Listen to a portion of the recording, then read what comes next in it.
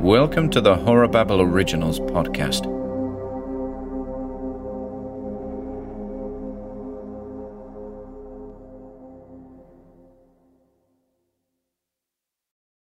You're listening to Hammer and Nails. This is episode 5. Van Melsen takes his medicine.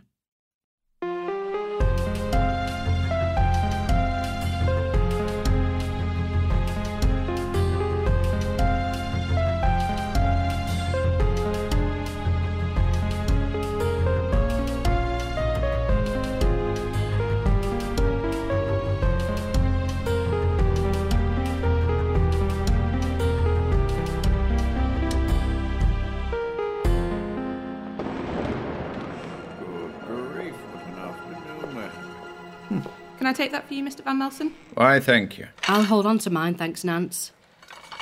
Whenever you're ready, Diane. Okie dokie.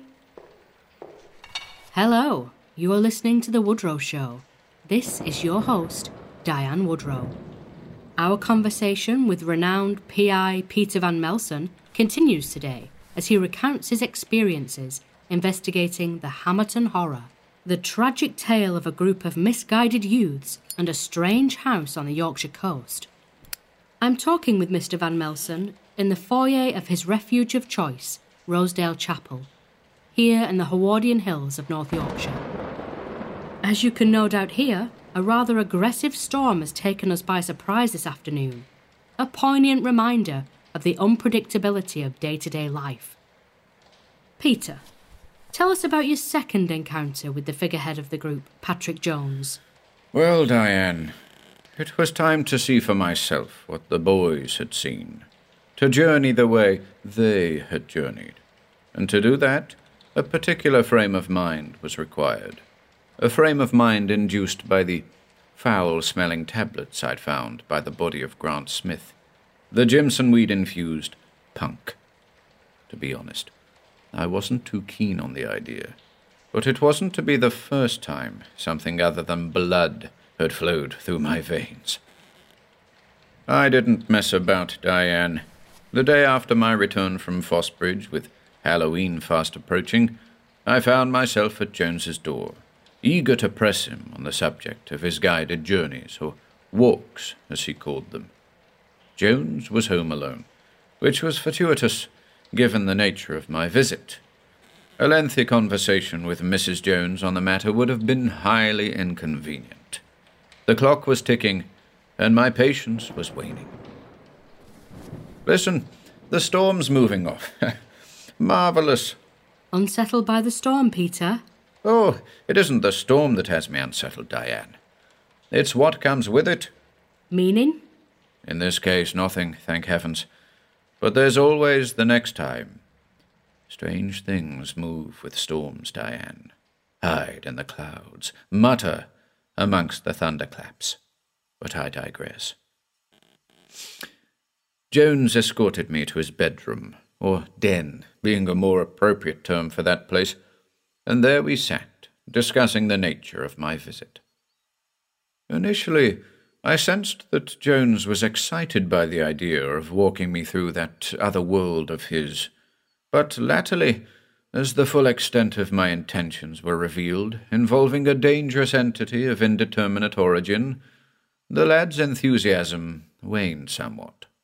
He grew fearful, in fact, when I explained the nature of the creature that haunted him, the thing that took the form of the Laughing Man, of how it came to be, thanks to the boy's experiments with punk. Regardless, I produced the small tin I'd found at Sutton Bank, and opened it, whilst reaffirming my intentions. I tell you, Diane, the smell of those awful pills had intensified royally. It was positively repellent. But needs must when the devil drives, and I knew what had to be done. Well, Patrick proceeded to explain his process to me, one I wasn't completely unfamiliar with, owing to the wonderfully informative pages of Fisher's Dreams and Visions. According to Patrick, the popper of the punk sits back in a comfortable position, while the guide, in this case Jones, gently induces a state of deep relaxation. And so I swallowed one of those fetid tablets, sat back, and listened to the sound of the lad's voice. I have to admit, he had a natural aptitude for it. I was rather surprised, given his youthfulness and general lack of experience. Had you been hypnotized before? Once, Diane, an attempt at past life regression. But, as I was told at the time, I'm not particularly receptive to suggestion, and so hadn't placed much stock in the process.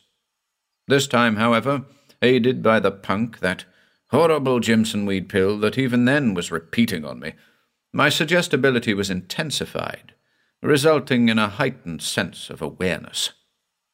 All at once I felt completely detached from my physical self, a state entirely dissimilar to that which one experiences when falling asleep. It was as though I was standing at the bottom of a deep, dark pit, looking out into impenetrable darkness, completely disembodied. And then, surrounding me in the void, came the familiar sound of Patrick's dulcet tones. "Okay, Mr. Van Melsen, where are you?" he asked.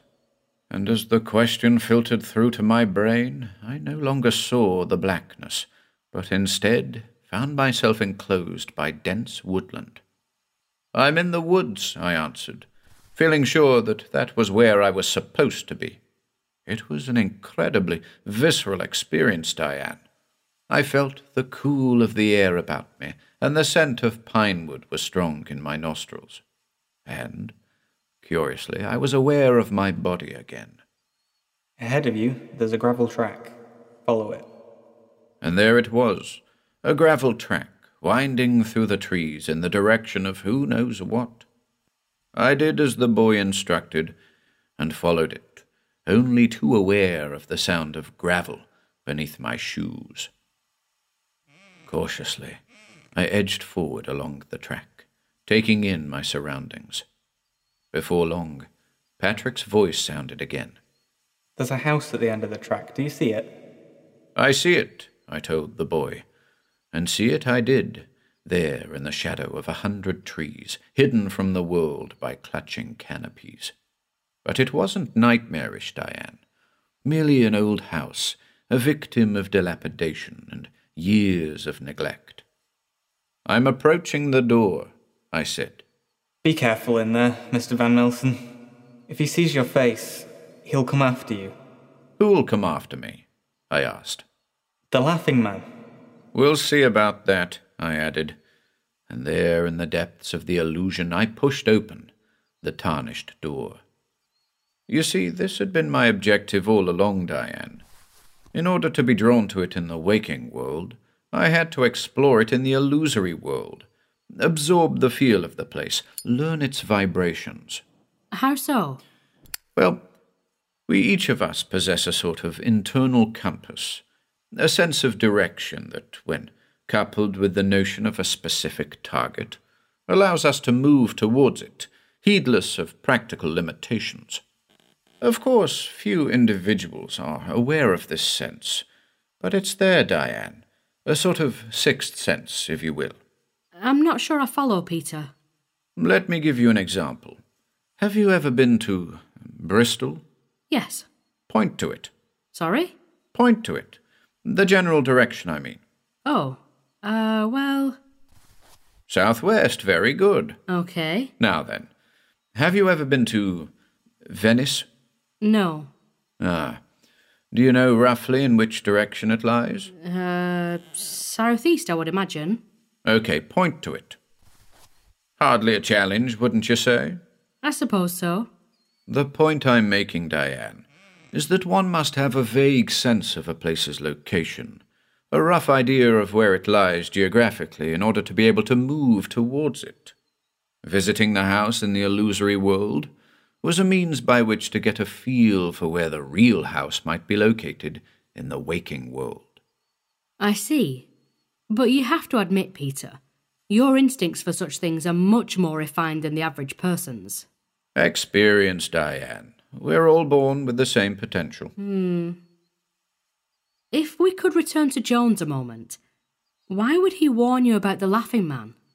Well, the Laughing Man, the ghost of James Barker, had become Patrick's personal demon, a symptom of both his guilt following Barker's passing and the hallucination-inducing bite of a questing Wandermoth. In his mind, the only thing I would possibly encounter in that house was that which Barker had encountered, the original Laughing Man, the man with the cane.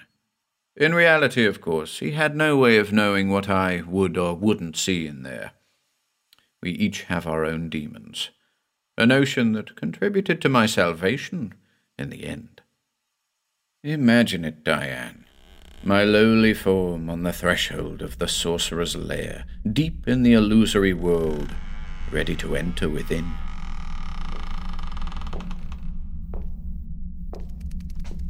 Hello?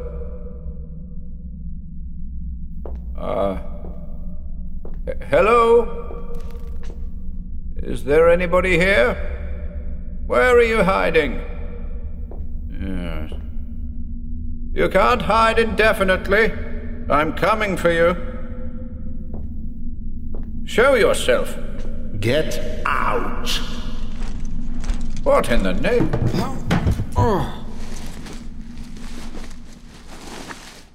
Do not come back. What was it, Peter? A vision? A glimpse, Diane. A confirmation that I was on the right track. And as I arose from that strange phantasmagoria, staring Patrick Jones in the face, the compass in my mind snapped sharply in the direction of Robin's Cove. Magnetically compelled I was to the hidden Blackwood Manor, beyond a grove of trees, some 5 miles due north of Fossbridge. Could there be an element of remote viewing involved here, Peter? Well, Diane, I imagine the originators of remote viewing were indeed working towards the same end, that of glimpsing the distant and the unseen. But in this case, there was a much greater degree of specificity required, a keener degree of focus.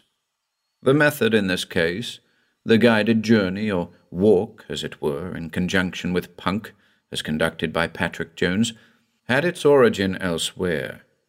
And though I had my suspicions that Patrick's researches had led him in the direction of certain rare books, including a certain volume of a certain Middle Eastern flavor, I never did behold evidence of such.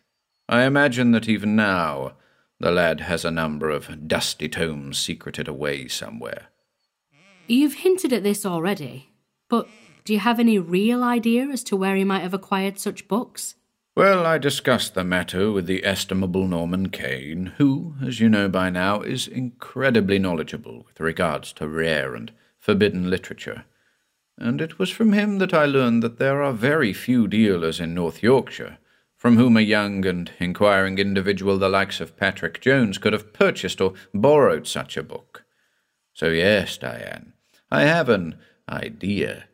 Would you care to share those ideas? But of course, that's a discussion for another time. Understood. But I noticed you used the word forbidden in describing these books. Can you expand on that? Certainly. In my line of work, Diane, we investigators regularly come across information that is generally regarded as bunk or pseudoscientific, to use a phrase I find particularly abhorrent. But if one has an open mind, it's the duty of he or she to study these, shall we say, nuggets of information with great minuteness. And in doing so, Diane, the rabbit hole expands, and from out of that great abyss springs wisdom. For example, the back roads of literature are often filled with forgotten and forbidden tomes, works by authors long dead, individuals persecuted throughout the ages, men and women who saw fit to chronicle their extraordinary discoveries. Amongst certain circles, writers and investigators such as Abdul al-Hazred, Ludwig Prynne, and Thomas Carnacki are often cited as being responsible for perpetuating certain abominable secrets, but it's my personal belief that these individuals preserve the knowledge they acquired in order to warn future generations of the things that dwell in the shadows. nameless things, waiting to return to the light. But again, Diane, these are matters for another occasion, and not strictly related to the matter at hand, involving the sprawling Blackwood estate. Then please continue, Peter.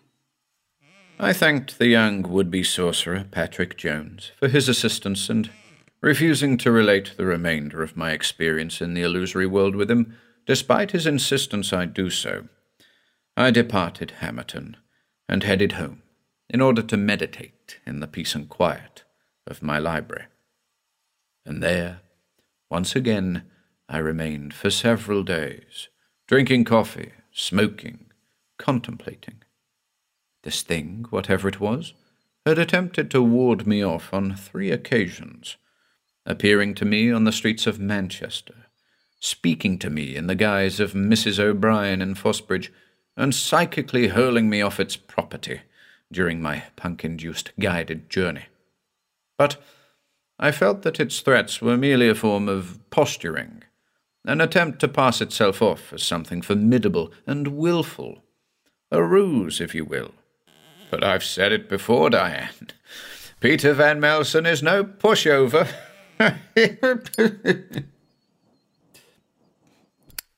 I had my suspicions from the very outset that our would-be vampire was frail of body, strong of mind, and that these attempts to dissuade me were indeed very powerful illusions.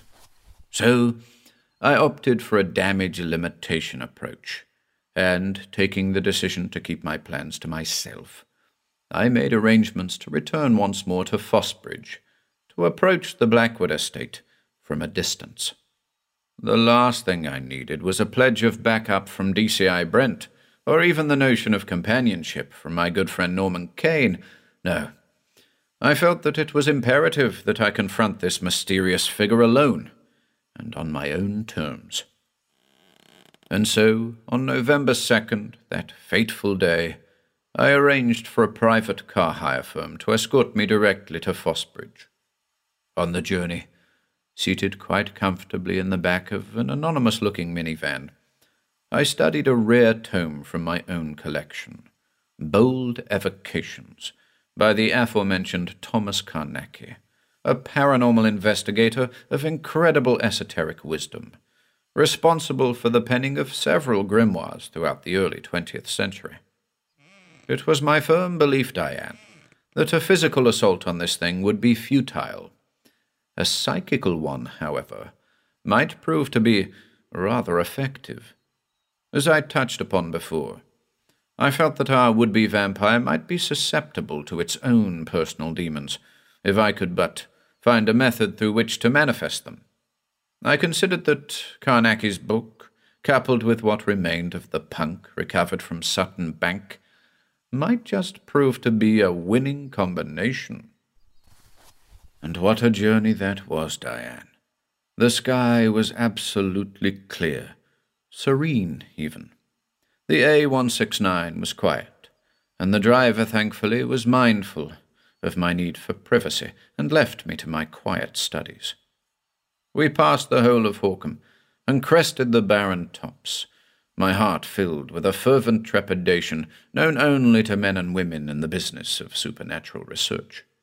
So nervous was I, in fact, that as the North Sea appeared on the horizon and the minivan plunged into the sleepy town of Slates, it was I who broke the silence. Do you know the area well?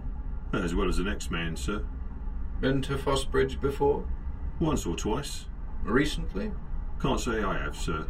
It's deserted these days. Fell into ruin, following Following what? a visit from something evil. Evil, sir? Something that doesn't belong. Can I ask you a question? Certainly. If you were given the power of God, what would you do about the devil? I'd do away with him, sir. Amen to that. If you were given the power of God? A metaphor, Diane. Carnacki, in his book, states that, and I quote, "To evoke is to create, to revoke is to forsake." What does it mean? I believe that he was merely saying that evocation, invocation, whatever the term employed, is as creation is to God. Thus, evoke and revoke responsibly. The thought was rather humbling as I considered it in the back of that lumbering minivan. Served to settle my nerves somewhat, as did the earnest, if understated, remarks of the driver. Well, we arrived in Fossbridge a little after 2 p.m. I bade farewell to my escort and absorbed the cool, desolate atmosphere of the empty thoroughfares. The compass in my mind was highly attuned, Diane, and before long I found myself standing by the derelict property of Mrs. Ferguson, the elderly lady who had answered the call of her dead husband all those years ago, prior to walking out into the bleak and frigid winter night. Standing there, looking due north, I felt the pull of the Blackwood estate, and, squinting, could just about make out a dark patch of forest crowning the top of a coastal summit. And within that shaded woodland, well, that's what the subsequent hike was about to reveal. Thanks, Peter. Yes? I think that'll have to be it for episode 5. Not a problem, Diane. I'll just record the outro, Andy. Of course. That's all we have time for today, folks. Once again, you've been listening to The Woodrow Show, with me, your host, Diane Woodrow. Today's guest has been the renowned paranormal investigator Peter Van Melsen. Our conversation regarding the Hamerton horror will continue next Thursday at 8 p.m. In the meantime, be sure to share your thoughts in the comments section. Until next time. Got it, Diane. Super. Let's take 5. And I wouldn't mind getting another cup of tea if I could try. You have been listening to Hammer and Nails, a Horror Babble original podcast. This episode was recorded and produced by Ian and Jennifer Gordon, starring Ian Gordon as Peter Van Melsen, Jennifer Gordon as Diane Woodrow, Max Rudd as Andy Perkins, Jess Gordon as Nancy Peterson, Ben Gordon as Patrick Jones, Paul Draper as taxi driver, and Simon Stanhope as, well, no spoilers today, folks. Story and ambient music by Ian Gordon.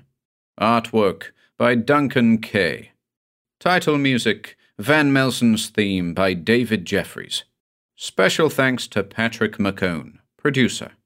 Copyright 2022 by Horror Babble.